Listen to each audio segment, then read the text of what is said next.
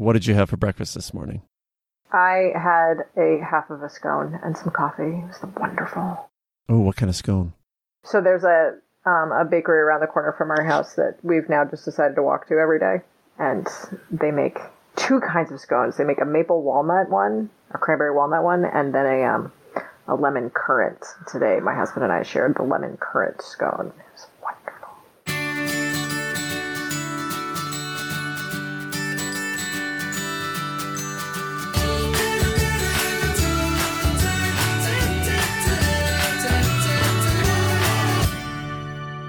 Hi, I'm Tim. Welcome to We're Only Human. This is a podcast celebrating the resiliency of the human spirit by exploring journeys of people from all walks of life. There are often little nuggets of wisdom we can find in another person's story that we can then apply to our own lives. We're not perfect. We're not alone. We're only human. Today I'm joined by Lydia Slaby, who is a daughter, a wife, author of a book called Wait, It Gets Worse, which is a great title. I shouldn't be laughing because it's the story of your unexpected diagnosis of cancer, your struggle with that as you calling yourself a control freak, then this unexpected open heart surgery you had, and then throughout it all, your marriage and your husband and your life. Although I feel okay smiling about it because the way you write is just so beautiful, and I think you found so much positivity in all this. So, first thing I have to say, and I don't know if this sounds like a fanboy, but everybody listening has to go read this book because thanks, Tim. Yes, Wait, It Gets Worse by Lydia Slaby. I'm serious. I'm trying to get back into reading now, but oh my gosh, I couldn't put it down. Lydia, first of all, this story, I mean, there's so much to talk about, but when did you ever consider I'm going to write a book about this? I mean, that can't have been an easy task just from the logistics of writing, but actually like the emotional part of that. At what point were you like, yeah, this could be a book for others to read? That's an excellent question. It turned into a book for others to read, frankly, after I'd written the manuscript. Because while I was sick, and I was sick with either cancer or recovery from cancer and chemo or this heart surgery situation for about a year and a half. And I wrote a blog while I was going through all that. And I wrote it for me. Theoretically, I wrote it to help my friends and family know what was going on with me, but I really wrote it for me. And it became very clear that that's what I was doing. And so when I realized that this sort of huge health debacle that I'd gone through was something that was going to be exceptionally difficult to recover from emotionally, I decided to write a book. And once I actually had probably about 9/10 of the manuscript, I let my husband read it for the first time. And he sort of made his way through it feverishly. And a few days later, he came back to me and he said, "Sweetie, I know that you'd never thought about publishing this before, but I do think that there's a lot of stuff in here that could be useful for other people." And I said, "I'm sorry, what?" Because it's a very personal memoir. There's a lot really in it. And I mean, like, I'm not that private of a person, but like talking about how often you're having sex and like there's a lot in there. And so when I did sort of read it with that perspective, I did realize that it was potentially valuable for other people. And that's when I went through the process of trying to find a publisher and all of that, which was a thing. I imagine. It really is. I mean, you could speak to how personal it is because obviously it's your story and you wrote it. But from my perspective as a reader, I thought about this today, getting to chat with you. And I thought, I'm going to hop on this video chat with Lydia. And I feel like I know her. We've never met. She has no idea who I am. But I read this book and I know her husband, Michael, and I know their story of, getting together and, everything they went through. And I thought, that's a really powerful thing you've done. And obviously, I mean, I know you to the extent you've allowed me to know you through the book. But I mean, I would agree with your husband. There is so much in there that others could gain. I mean, myself included. So I'm glad that you decided to share it with the world. Well, you're very welcome. I'm glad to hear that. Thank you. That's why I did it. Oh, I'm so glad. So I kind of gave a quick rundown, and I hate to just, put it in a quick format like that. But I mean, the gist of it is, here's the part I want to start. This is the part that struck me most in the book. Okay. So you're kind of explaining, I mean, you give us the premise of like, you got cancer out of nowhere, and obviously you weren't planning for this. Not that I guess many people do, but yeah. And then you kind of explained, hopefully not. yeah, that's very true. You had this chapter where you explain, kind of give some background on where you met your husband and, your kind of life together. You met very young and came in and out of each other's life. And I'm reading this and I'm like, oh my gosh, this is just beautiful. They, they have their ups and downs, and like any two people, but clearly they're like drawn to each other, and they're probably meant to be. And, it's kind of like Pam and Jim in The Office. So like, this is going to happen. And I'm reading this and I'm like, oh, that's great. And then we kind of start to learn about how you got diagnosed with cancer unexpectedly. You go to the doctor on a Thursday for another reason. But to me, the like wow moment was, and you reveal this later in the book, I guess spoiler alert, but you reveal later that like you and your husband were going through some troubling times, to the point where he was, moved out of the apartment for some time. He moves back in the night before you go to the doctor the next morning and get this diagnosis. And I stopped and I was like, I thought everything was great between them. I thought, they went into this strong, united. And I mean, you did, but that just threw me for a loop. I don't even know what the question is here. I just can't believe that. It's interesting. A really good friend of ours from high school read the book, and he was incredibly sweet. Because, of course, when it first came out, I begged everyone to do Amazon reviews because that's important for writers, which drives me crazy, but it is. Sure. And so, we have to do it. Yeah. And he was really cute because I was getting all of these lovely reviews saying, oh, health and cancer and transformation and da-da-da-da-da-da. And all he wrote was, this is the most incredible love story I've ever read. And I know these people, and this is still the most incredible love story I've ever read. And in some respects, this book is a love story, and it's not just the story between my husband and I, but it's the story between me and my own body.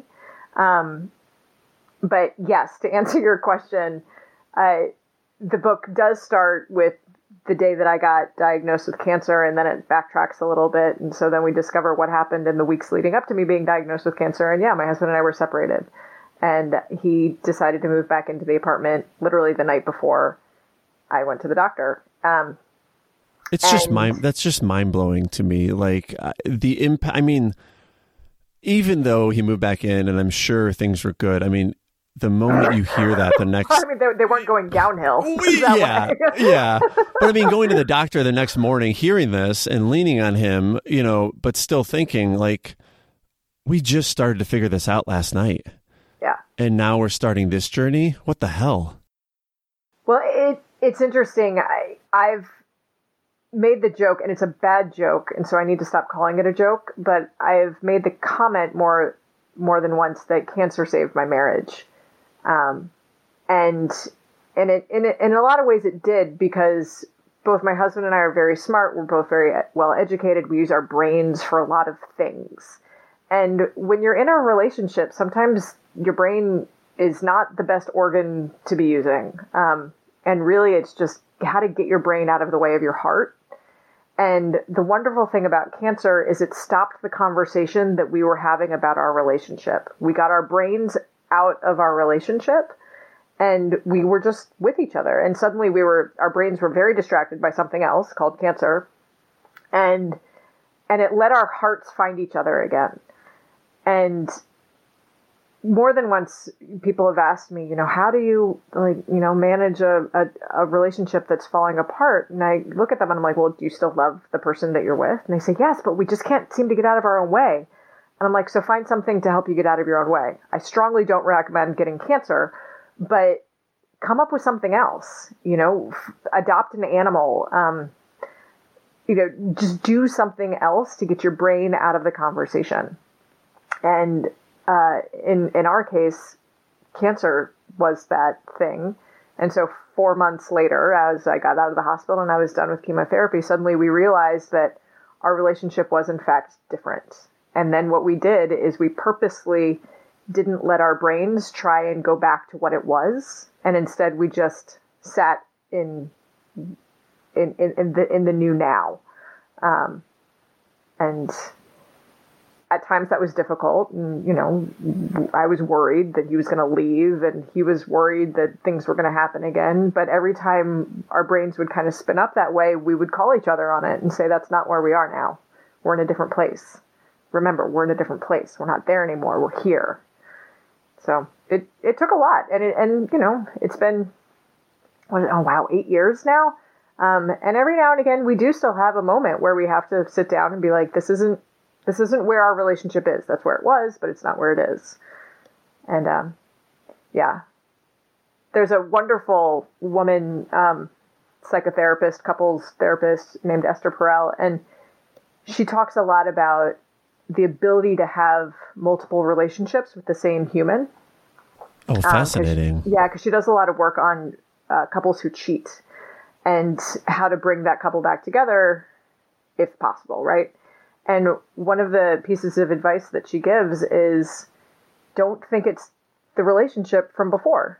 Like, build a new relationship. And so we joke that we are on our fourth relationship with each other and our third since we actually got married. And it's wonderfully freeing because suddenly it's like, oh, wait, we don't have to be that couple that we were 3 years ago. We can be the couple we are now. And we're both happy with that couple. And so I love that. Yeah. Yeah. It's incredibly, it's a very freeing way to think about how to be in relationship with another human. I saw that theme. You mentioned the idea of like not going back. And that to me, you had a whole chapter called Change about that, but that was the part that really struck me. And, I also love that your friend said about being a love story, because I agree about that. But like, to me, the big theme for me coming out of the book was, and you were talking about how your body was never going to be able to go back. I mean, obviously cancer changed you physically and changed the way your body works. And I mean, just natural aging will do that to any of us. But then how you also, your relationship with your husband, and then just how you kind of came to this realization of like having to accept that there are times where you can't go back. And I mean, my gosh, recording this during the whole COVID pandemic, I feel like that's more relevant than ever. Yeah. Not funny, but yeah. Yeah. I mean, that would be really hard. It is really hard for me right now, just thinking about that with COVID. But for you, realizing that during cancer, was like, how did you process that? Like knowing that some things, both your body, the way you think, your husband's really, all that's never, not that it's going to be worse, but it's just never going to be, you can't go back. Well, to be honest, it took heart surgery to teach me that lesson. I tried. You have some extreme things teaching you all these lessons I here. do. I'm not very good at listening to the subtle things. And so it takes a lot to get me to change my mind. And I'm very lucky that I've had very good healthcare to help me through that. But yeah, I didn't actually learn that lesson after cancer and then chemotherapy.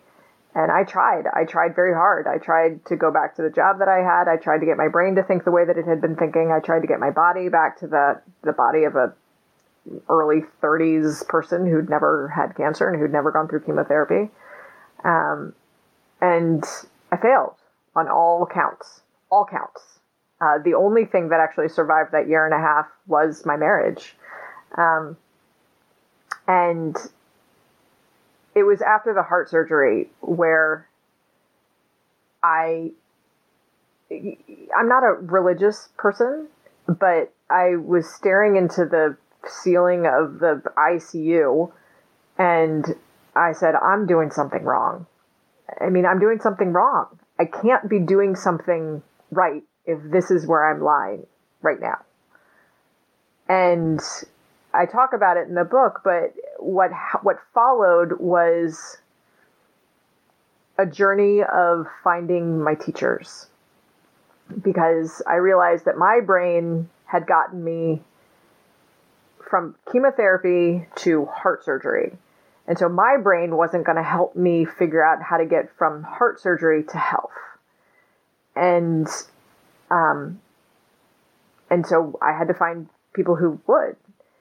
And what followed was frankly, a remarkable story of paying attention to the little things to help me get to the point where I had the teachers and I was capable of listening to them to get to the point where I have health. And I will be blunt with you right now, is that one of those teachers is my body. I just didn't know how to listen to it. So. Yeah, and I imagine your body of all teachers is one that's never going to change its opinion. You're not going to be able to sway it a different way. I mean, your body's telling you this is how it is. You're on board or you're not. Yeah, your body doesn't live in the future or the past. It lives in the present. And if you're in pain, if there's something going on, it tells you. And if you're not paying attention, then it moves on to the next thing. Or it tries to tell you harder, or it tries to tell you even harder. And I don't like saying that that I brought cancer into my life, because I think that puts blame on myself where I'm not quite sure it belongs. And I don't want people to believe that cancer comes into their life to punish them in any way. Sure. But I do believe that our bodies will throw up roadblocks if we're not going in the right direction. And those roadblocks can be any version of dis-ease. So anything that's making you not comfortable in life. And sometimes that dis-ease is an actual disease, and sometimes it's an injury, and sometimes it's just a twinge. But our bodies are incredibly wise. And I do think that as a collective, considering we are recording this during COVID, we're about to learn the true wisdom of our bodies, honestly, and the planet's body, and all of our non-brain wisdom is about to come flying to the surface, I think. Oh, I think so. You reminded me of, I spoke with, her name is Laura Savage. She was early on in the podcast, one of my guests, and this always sticks with me. She's an actress and a dancer and a performer, and she was doing this show, Newsies, I mean, hundreds of times, plenty of times. And then one time she landed the wrong way in a normal routine and tore her ACL. Yeah. And I had to get it reconstructed, go through physical therapy, all of this. And she said the same thing you did. She said, I stopped during that process. I had to stop. I had to sit back. I had to slow down. And I realized I was, all these things in my life, I was too content, my relationship. And I think my body was saying, hey, slow down. I got to tell you something. Yep. Yeah. I think there's really something to that. It's something I've been trying to become more cognizant of. I mean, since, talking to her, reading your book, and just this idea of like, there really is something between the mind and the body. Like they are connected in this way. Mm-hmm. Yeah. I 100% believe that. Absolutely. We keep talking about this heart surgery, and I want to clarify part of the story here, because this part is just nuts. You weren't expecting to have heart surgery either. This was after after cancer, after chemo. There was an additional complication that arose, and then there was some recommendations from healthcare workers to go down this route, and then it turns out maybe you didn't have to. How did I imagine there was some forgiveness there. I mean, basically it comes down to you probably didn't need to have open heart surgery, but you did. Well, I mean, it depends, right? Like, did I physically need to have open heart surgery? Probably not. Oh, interesting. Did I need to have open heart surgery in order to stop the route that I was trying to pull my way through? I never thought about that. It's like it's the tricks we play with ourselves. It's worth considering, though. Right? Yeah. Yeah. It certainly makes the whole thing seem less. It gives the entire process worth to me. So if I'm going to go, and who knows, right? Like, I made it up, but it's worked for me. It is a story that has worked for me, but it is a story that I have made up. Just so your listeners know, those who haven't read my book, I was the kind of cancer I had was a non-Hodgkin lymphoma, and it sat in my chest, between my lungs, above my heart. And as part of the process of recovering from that particular kind of cancer, I had a surgery to remove the tumor, which involved cracking open my chest and that whole thing. So I did that. And then a year and a half later, I basically had a biopsy go wrong, and they ended up having to, and as part of the biopsy going wrong, they poked a hole in my heart. So that's why all of this was focused in and around the area of my body which holds my heart. And so as a result of poking a hole in my heart, they then had to fix the hole, hence the open heart surgery. So it was supposed to be an outpatient procedure, and I was in the hospital for 5 days instead, and out of work for 10 weeks while I recovered from open heart surgery. So, oh, geez, that is the very brief version of that story. And no, I mean, I didn't have cancer. So the procedure, what they saw in the scans that they thought I might have had cancer again, that precipitated the biopsy that then poked a hole in my heart. Like, I didn't have cancer again, so I didn't have to have the biopsy, and nobody needed to poke a hole in my heart, and I didn't have to have heart surgery. But if I was personally on a path that wasn't working for me, which I believe I was, because it wasn't working for me, what else could have stopped my attention? I mean, cancer didn't stop me from living a life that wasn't working particularly well for me. Chemotherapy didn't stop me. So maybe making me the most critical patient in a hospital that deals with gunshot victims, maybe that is what caught my attention. And in my case, it did. That caught my attention in a way that cancer and chemotherapy and all the rest of it hadn't. So, was it necessary physically? No. Yeah, that's a fair perspective. Why did your body need to get your attention so bad? Well, it speaks back to the conversation we were having before about going back. So, well, two things, actually. And this speaks, I think, more to the way that I grew up and the way that my brain works and, the stories that we tell ourselves to get through our days. But, I had a certain prescription of how to live my life. And it involved going to elite fancy prep schools and then going to fancy colleges and then getting the right job and then marrying the right man and then going to the right graduate school and then getting the right job out of graduate school and then having babies, moving to the suburbs, and like the checklists that we all have that we don't realize. That we don't realize we actually are living by until we have a moment where we stop living them and suddenly we're like, wait, who told me I had to have babies? Like, wait, who told me I had to get married? Wait, hold on. I have to go to the suburbs? Why do I have to go to the suburbs? Yeah. It's kind of a joke, but like not really, right? No, I think it's very true. Yeah. So I was living this life that I wasn't choosing. I thought I was choosing it because I was making the decision around which graduate school to go to and which fancy job to accept. But I wasn't actually choosing whether or not I wanted to be living the life that I was living. And so what cancer tried to do, and heart surgery successfully did, was give me the opportunity to choose the life that I wanted to lead. In some ways, it kind of ripped you out of your prescriptive life, right? I mean, because in the book, you describe how after all this, you recovered and you're going through the weeks of recovery, you kept trying to go back to your job. I mean, you're a lawyer at the time, a pretty busy lawyer, long hours. I mean, a lot of work. Whole thing. And you kept trying to go back, and your coworkers are kind of like, maybe you should, continue to recover a little bit, and we'll be here when you get here. If you get back, it's okay. Yeah. But like to your point, I mean, you wanted that life back, and that life, and it sounds like all of this, your body basically ripped you out of that life and said, Yeah. Said no. And you're not going to pay attention to that one. Oh, okay, pay attention to this one. And that was actually what one of my teachers said after heart surgery is he said, listen, if you don't start paying attention to some of these, at some point, modern medicine isn't going to be able to save your life.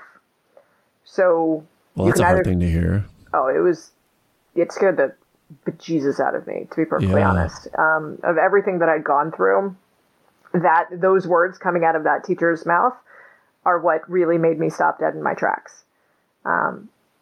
Because before it was just a series of ridiculous health events that aren't supposed to happen to healthy people in their 30s, right? And then suddenly what he did is he put it all together and he said, listen, like, it could be a series of ridiculous health events that shouldn't happen to someone in their 30s. But like, what if you think about it a different way? Think about it as, you know, this remarkable human being in her early 30s is leading the wrong life. And maybe this is the universe or God or whoever you believe in. Maybe this is their way of saying, hold on a second. Oh, wait, you're not going to pay attention to that one? Hold on harder. Oh, wait, you're not going to pay attention to that one? Yeah. I'm going to keep knocking at the door. And, you know, and he was really cute. He was like, listen, there's like all sorts of ways you can have conversations with that entity of whoever it is that we believe. He was like, I strongly recommend that you might want to start voluntarily having those conversations instead of having them whacked over your head with a 2x4. That's a good way to put it. Yeah. So that was the other part that struck me is, I mean, I think you were 33 when getting diagnosed, and I'm 35 now, and I'm reading this and I'm like, that's so young. I mean, like, you know, and of course, I feel like we all think, you know, we don't, you know, you're 25 and you think 15's young, and then you're 30, you're like, well, 25 is really young, and then you're 35 and 30 is really young. So we all think we're young until I don't know what. Exactly. Until I guess we get old. Yeah, exactly. So I'm reading this and I'm like, oh my God, like she was 33 and all this shit just came out of nowhere. And I just connected very personally on that level.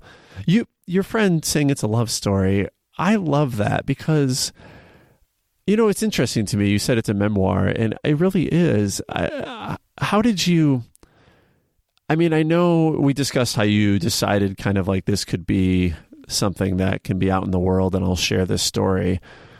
But what made you decide to share the whole story, or at least more than just, you know, the part where you're 33 and ripped out of your life and then, you know, this all changes? I mean, you give so much background about the love story part, especially about you and Michael, how you met early in life and then crossed paths. And what made you kind of want to share the whole thing as opposed to just that, you know, the most recent? To be perfectly honest, I think a cancer story just out of context with the survivors or not, without the patient's life is one-dimensional for the reasons that I just shared with you. Yeah. You know, these huge moments happen to us. And I firmly believe they happen to us for a reason. And so telling that just the health side of my story without the job confusion and without the relationship confusion, it makes the story one-dimensional, and I think, frankly, it makes it uninteresting. And the other part of it, too, and I mentioned at the beginning, I wrote this story to heal. And there was a lot having to do with the collapse of Michael's and my relationship leading up to cancer that I still needed to heal from emotionally. The marriage had healed, but, you know, I kind of wasn't done with it in my head and in my emotions. And so it just kind of came out. Like some days I'd be writing about the cancer and the recovery and what was going on. And then other days I would just find myself compelled to write about what Michael and I had been dealing with. And so I paid attention to that. Like if they're both coming out of me at the same time as part of this process of telling one story, then maybe there's like something there. And he's such an intimate part of my health story. I mean, he's there. He was there every day with me in the hospital. And that I think that I wanted to make sure the importance in his life beyond a caregiver was shared. And it worked. I mean, it's funny. I mean, like there were parts of that book that I wrote that, you know, I usually talk to my therapist once every 3 weeks or something. And while I was writing that book, there were parts of it where I'd have to be on the phone with her once every 3 days. And there were aspects of cleaning up my relationship with him. And there were aspects of, especially the heart surgery day, where it was just exceptionally difficult for me to write. And that, you know, the difficult stuff is where the grist for the mill is, right? So it's like the minute that I actually kind of got through those and I could read them without crying, and I could read them without sort of losing my breath or having a panic attack, suddenly I realized that I'd actually dealt with it. And that was incredibly gratifying. It's like, oh, look, I'm done. Oh, yeah. What a great now I've outcome. got now I've got I'm done with that. Like, what's the next problem I have to deal with? So there was that side of it, but then also, to be perfectly honest, just when you're crafting a story, and it is a memoir, but, stories aren't compelling unless they have kind of a beginning, a middle, and an end. Sure. And in a lot of ways, this is the hero's journey, if you think about Joseph Campbell and all the rest of it. So sort of, where does it land? And, I didn't die, so it didn't end with that. I am still living a life, and I'm living a life of curiosity, and I'm living a life of lessons. And so, I had to pick a moment where where the story could end. Yeah. And having the story end with my husband's and my relationship being healed seemed like a good spot. It's like, if we're going to bring something to a conclusion, that seems like a good conclusion to bring it to. So that's the other side of it. It's like both in terms of my own healing and also in terms of just crafting a well-written story. Yeah, I love that. I do think I agree with you on all counts there. Like, to me, your story, especially from the book, is just it is about your life. It's about how cancer spoke to you, the person. And so getting the background on you, the person, I can't imagine not having that background. I know during your time with cancer, you started a blog to kind of keep your family and friends updated, as you mentioned. So you were writing a lot then. Prior to that, like throughout your life, had you written much? Like, were you someone that would journal or write, or was this blog kind of the first time you started? The reason I ask this, and I'm not blowing smoke or anything, it's one of the best well-written books I've ever read. Like, I'm wondering if part of this whole thing was like your body was like, hey, you have a calling as a writer. Like, you have something here. You have a gift to share with the world, because it's just so well written. And so I'm just curious, like, were you always a great writer, or was that part of this? Well, first, I am going to take that compliment. Thank you. Yeah. Oh, absolutely. Thank you. I have always been a writer. I have never been a journaler. So I've never written, except for two stories that I wrote in high school. I have never written personal stories. I've also never written fiction. So this was my first foray as an adult into, blogging, but, the book was my first sort of full foray into a creative, nonfiction, personal thing. Really just a creative written story, nonfiction or not.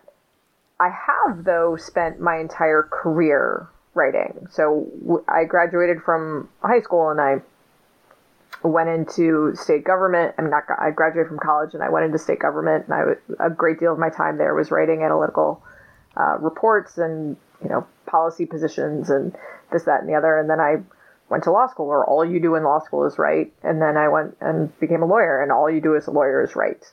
Is that a different style of writing, though? I don't imagine that's as captivating, or maybe I just haven't read enough of that sort of material. Clearly, you've been reading material from lawyers who, not very good at their jobs. But the beautiful thing actually about being trained as a lawyer, and one of the most amazing compliments I actually got on this book, was from a friend of mine who is a very, very good lawyer. And he said, "This is one of the most brilliantly written arguments I've ever read." And I was like, I love that. God, I love it. It's like, thank you.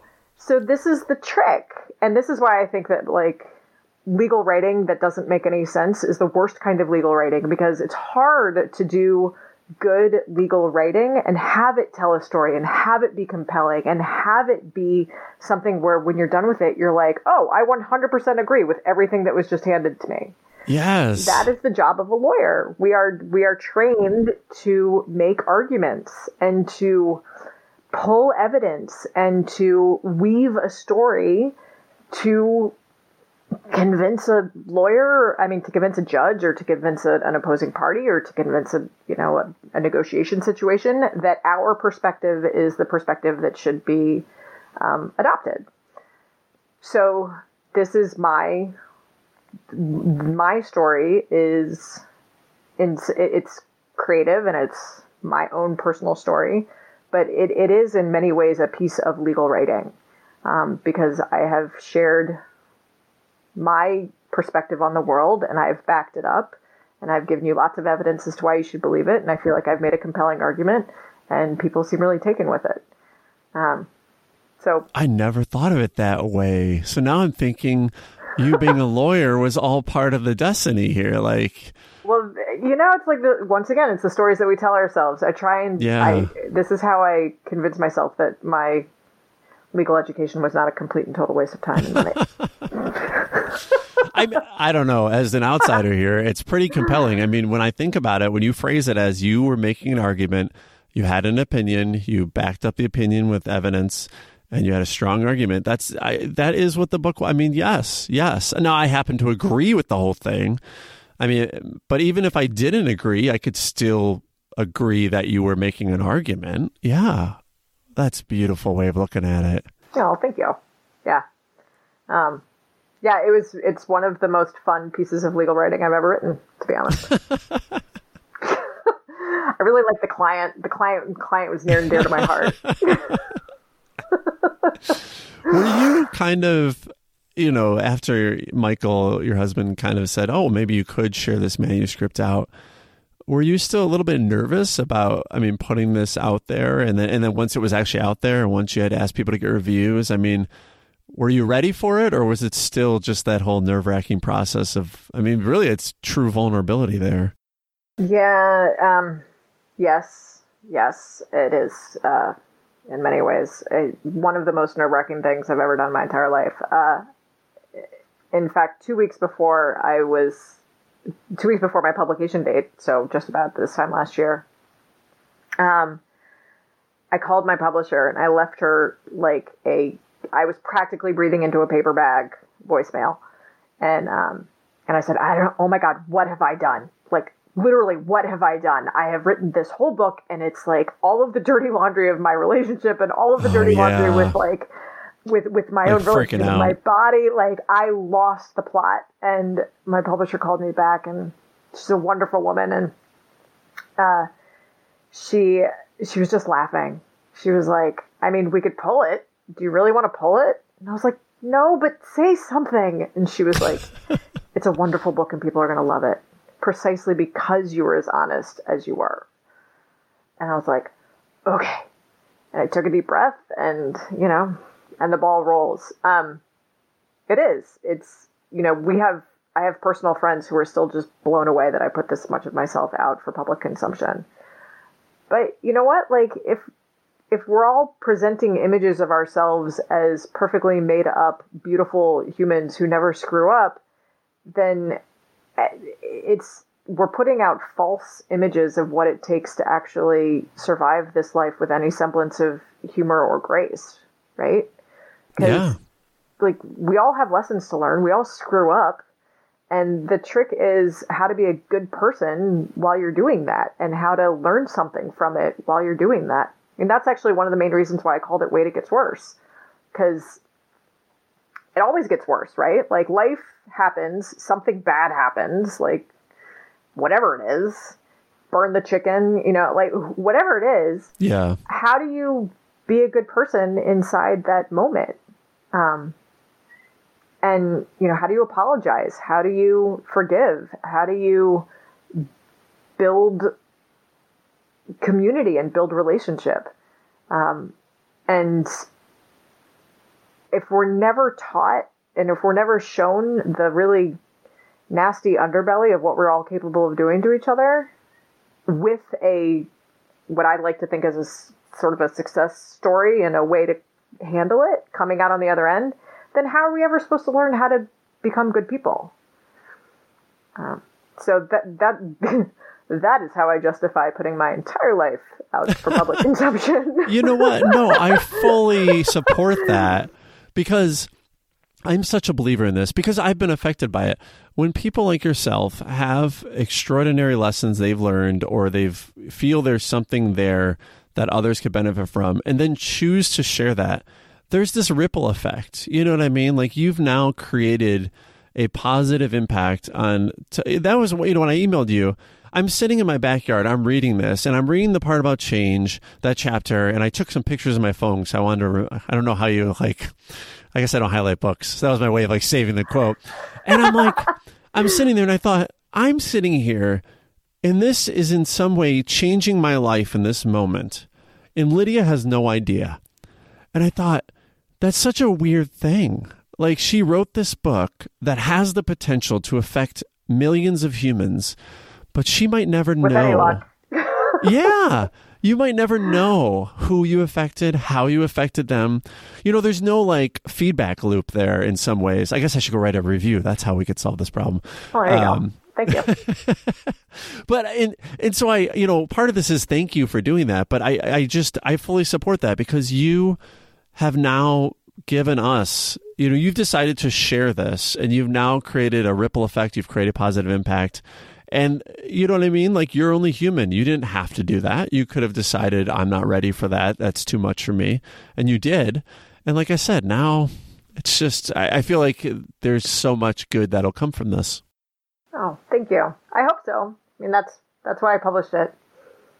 And it's interesting. I still find it a little remarkable that it came out about a year before all of this happened to the planet. Seriously. Like I said, that whole not going back thing, you couldn't have been more relevant. Well, not going back, how to be kind when you're stressed and afraid for your life. How to handle being stressed and afraid for your life and having your world turned upside down and feeling like you don't have any choice about where you are right now when in fact there are choices all around us. It's just recognizing them as choices. I've been noticing that there's, I like to think that my book is, the end all and the be all. But the wonderful thing about this is that I feel like my book is just one of a pantheon of stories that have come out in the last 5, 10, 20 years, I think, just to specifically help humanity get through what we're about to be faced with. I mean, currently, and I think it's only going to get worse from here, honestly. Oh, it's all preparation. Yeah, that's interesting. Yeah. So, what was it? 8 years ago, you said. So 2012 is when you got diagnosed. I mean, that's, first of all, congratulations on 8 years later. That's amazing. Yeah. But so it was how long were you working on the manuscript then? Was that a couple of years or something? I'm just trying to think. It was quite a while. Yeah. A couple of years of recovery, but... Well, exactly. So I was sick during 2012, and then I had my first surgery in 2013, and then I had my heart surgery in 2014, and I ended up leaving my job at the beginning of 2015. So I didn't actually start writing the manuscript that became this book until early 2015. I had a publisher by mid-2016. I sat on it for a year, honestly, not quite sure why. And then really kind of pushed it out, did the finishing touches and all of the edits and everything from 2018, and then it came out in 2019. Was this sitting on it like a possible second guessing of like maybe not? It was a little bit. It was, is this a story that I want to tell? I was getting a lot of feedback from a lot of agents, especially saying, cancer memoirs, there's no shelf space.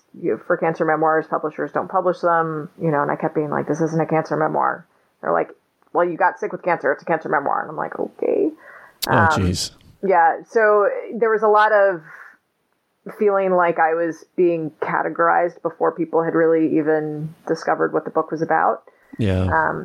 And so as a result, I ended up actually at a much smaller publisher, and I'm delighted I am, to be perfectly honest. They've been wonderful. And they saw me for who I am and not who they thought I was or should be or how I would be categorized at Barnes & Noble or whatever. So that was part of the length of time that it took. But the other reason why it took the time that it took is a lot of stories come out before they're ready. And my story, when I first wrote it down, was before it was ready. I didn't have enough perspective. The story didn't have enough perspective. My own healing hadn't happened to an extent where the lessons that I was trying to relay made any sense, because I hadn't really understood them. So especially I think when there's true transformation journeys that are being shared, if they're being shared in real time, it loses its impact. And my story, I think, just took the time that it took in order to be wrapped up in the little bow where it is now. It's interesting because I get a lot of people asking, like, well, when's your second book going to come out? And I'm like, dude, like, my stories take time. And like, I'm living the stories that make up my next book. Like, I have no idea what, like, the big overarching message of my next book is. And, like, how can I possibly, like, I'm not just, like, pulling ideas out of my ass. Yeah. Like, I'm living stories, and I'm trying to figure out what that actually means and how to package it in a way that helps people, make sense of their own life. So, is there a next book? I don't literally mean like, do you have one in mind, but like, is it something that you've thought about? Like, this is, I want to continue this journey. Yeah. I'm actually, it's been really fun. Actually, I've been taking fiction writing classes.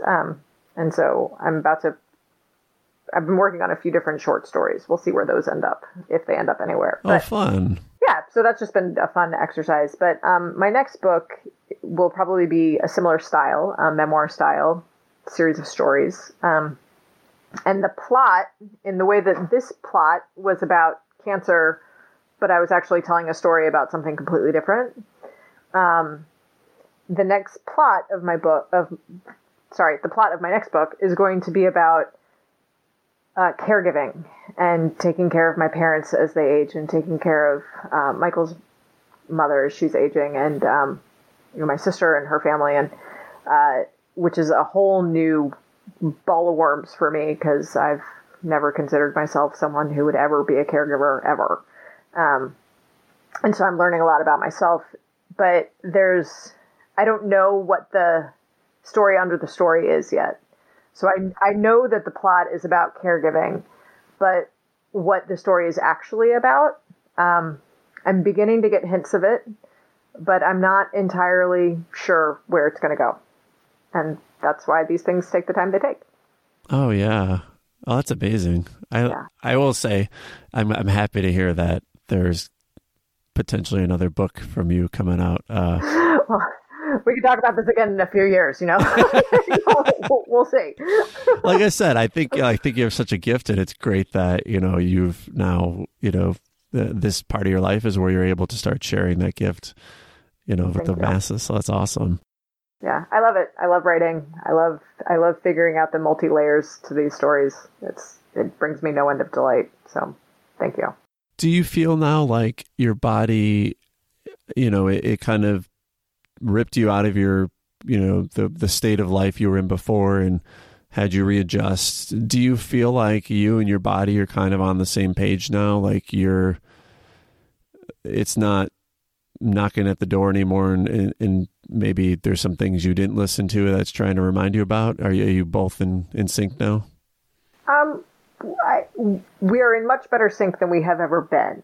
Put it that way. Okay. Sure. So I count that as a win, but I also count that as a work in progress. I am healthy. I am grateful, exceptionally grateful that I'm healthy. I don't seem to have any long-term lasting damage from anything, except that my, the numbers of my immune system, how, modern medicine measures your immune system, is still not great. So keep that in mind. For anybody who has, for anybody in your life who has gone through chemotherapy, especially at this particular point in our history with COVID, we're all immunocompromised, even if we don't think we are. But, my body still knocks, and sometimes it takes a little bit longer than quote unquote it should, for me to notice. And, my body's actually been knocking for the last couple of months, and it took me until Monday, frankly, to realize what it was trying to tell me.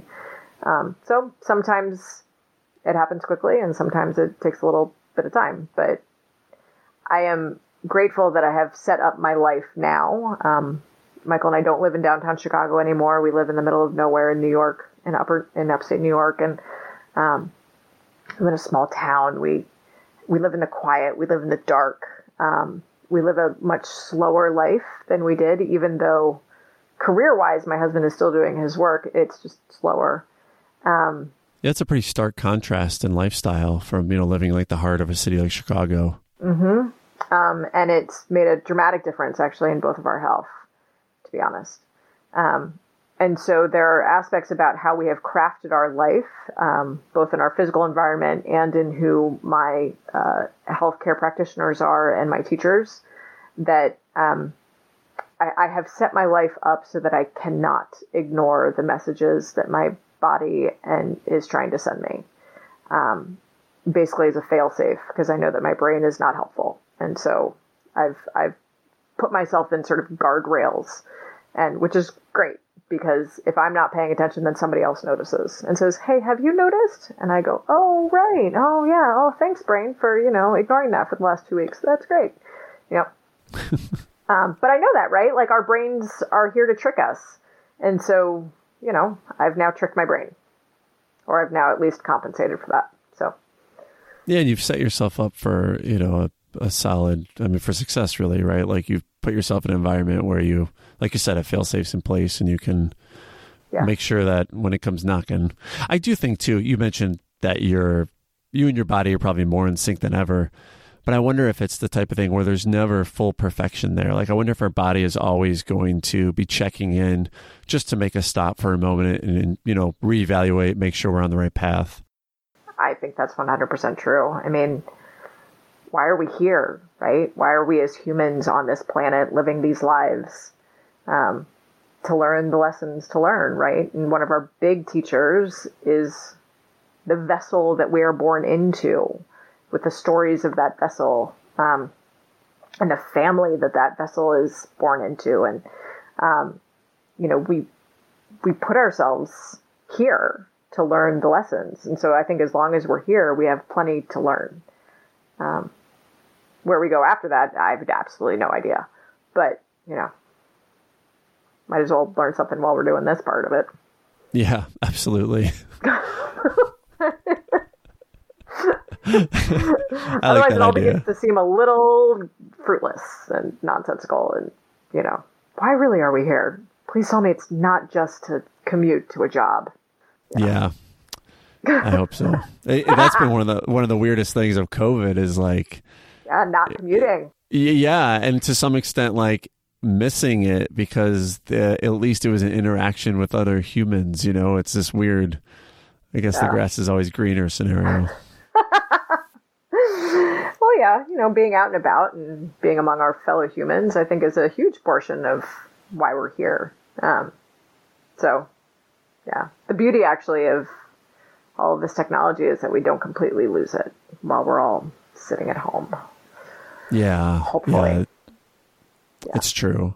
It also makes you, it makes you appreciate those in-person connections, like so much more. Yeah. Like, it's great to be able to hop on a Zoom or a video chat, but then you realize, oh, well, it's now not I the remember. same. Yeah. I'm going to appreciate when I'm sitting down in the same room in the chair next to someone so much more when I have that ability again. Maybe you're right. Maybe this whole COVID thing was it's like your body or my body talking to me. This is Earth, I guess, talking to humanity, something. I think Earth is desperately trying to tell us all to slow down. Yeah, that's true. Yeah. For her health, but I think also for ours, right? We're all running it. This has been stuck in my mind. Shawshank Redemption was on TV the other day, and such a good movie. Right? Such a brilliant movie. And that heartbreaking part with Brooks and leaving the prison, and he writes that letter back to his fellow inmates, and he said, when I went in, I'd seen maybe like one car a year, And now there's just cars all over the place. Like, when did we decide we had to get so busy? I'm messing that quote up, but there was something. It's like he went into jail in, like, I don't know, the early 1900s, and he came out in 1940 or 50 or something. And he was like, when did we decide we had to get so busy? And I was just laughing about it. Like, what a great line, especially in this particular moment of, like, why are we so busy? Like, when did that become our purpose, to be busy? And I don't think it is.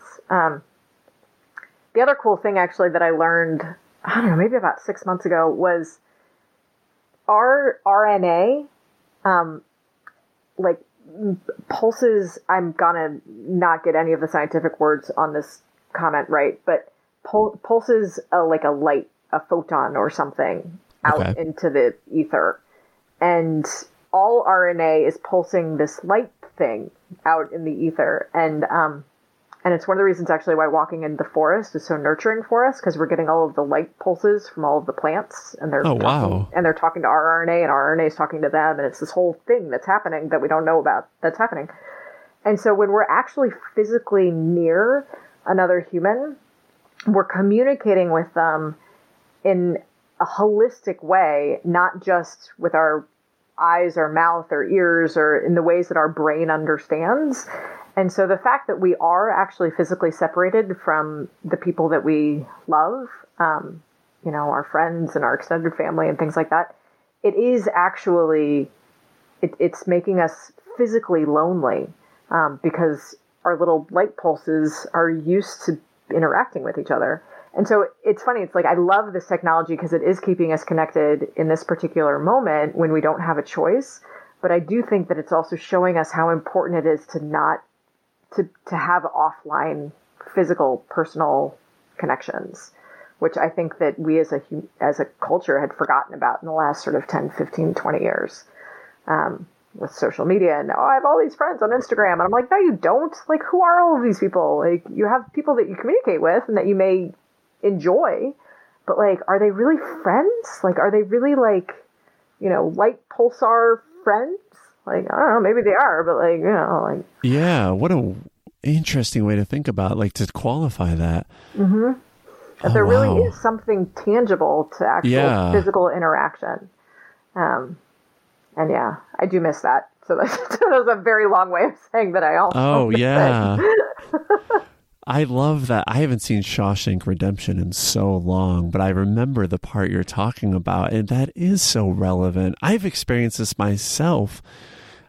You look at the different parts of your day, pre-COVID and currently, there's parts that suck for sure, but then there's parts, like I've been going for walks. I make sure I start out every morning with a walk, and I go for a walk at lunchtime.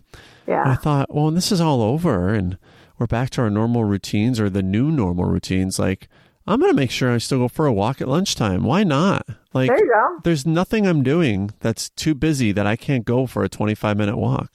No, nothing. And I will be very surprised if once, quote unquote, all of this is over, that as many people are working in big buildings in downtowns. I mean, I think we've all proven that a lot of the work that is done, it can be done remotely. So that'll be an interesting byproduct of all of this, just to see what happens with that. Yeah, the flexibility of it all, I hope, which to me stems from like empathy. I hope that, as we start to, and that's the thing, I don't think this is going to be like over one day. It's going to gradually, gradient into something else. Right. Like it will shift, and eventually we'll all be sort of in this new world that we can't predict at the moment. Yeah. Yeah, exactly. But I hope that what carries through all that, the transition especially, is the empathy. Like I feel like we, as a human race, have become more empathetic to some degree. I don't think we're perfect, but during all this, just out of I think the human need to support each other. And I hope that we realize that as we carry on and the pandemic is less of a threat and the years go by and we become, again, it's not pandemic time, that we realize we still need that, even when there's no pandemic uniting us, like there are other things that we should be empathizing with each other about. Oh, yeah. I mean, I think it's a wonderful opportunity to start examining all of the ways that, we've forgotten how to be empathetic towards our fellow creatures, right? Our fellow man, our fellow animals, our environment, all of it. Yeah, I do. I echo that hope. Yeah. Lydia, thank you so much. Let me ask you this.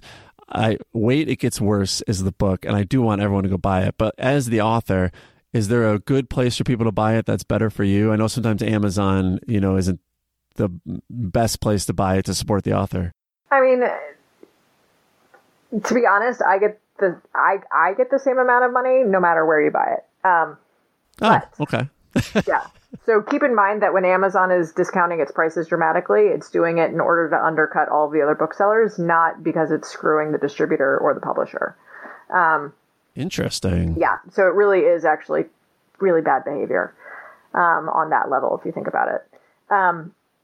So I always say, go buy from your local independent bookstore. They may not at the moment have a fulsome online operation, but most of them are working on it desperately right now if they don't already have one. If you haven't discovered bookshop.org yet, it is the independent bookseller's answer to Amazon. So I've never heard of that. Yeah, it's a brand new website. It came out in the last few months. And it is slightly more expensive than Amazon, but it is cheaper than the price on the back of the book. But pay full price at your local bookstore because they are. I love local bookstores, and I think that without their curation and without their skill at holding communities together, that we would lose something. So I'm a big fan of just go to your local bookstore and buy my book. Oh, and also, that's so nice. The best part about that is that helps me get to the attention of the bookstore, and then someone at the bookstore will read it, and then they'll start buying it and just putting it on their shelves. And then other people will just wander in and say, oh, this looks like an entertaining book. Like, I'll buy that. So that's a way to get me into the bookshelves as well. Well, that's even better. Yeah, that's even better. That's a great support for you then. Yeah, so do that. People can't see where you are, but I can see where you are. And when I first hopped on here, you got the big bookshelves behind you. It looked like you were in an independent bookstore or a library with the amount of books you have behind you. So I could see your love for independent bookstores there. Yeah, we do. We love to read. So. Well, thank you so much, Lydia. I appreciate you taking the time, and I love our conversation. And yeah, I hope everyone goes out and grabs a copy of Wait, It Gets Worse because I'm in love with it. Thank you, Tim, so much for reaching out and for this wonderful conversation. It's been a true delight. Thanks for listening to We're Only Human. Before you go, I would love to know what you had for breakfast this morning. Just send me an email, tim@we'reonlyhumanpodcast.com, and let me know what you had for breakfast this morning. Thanks.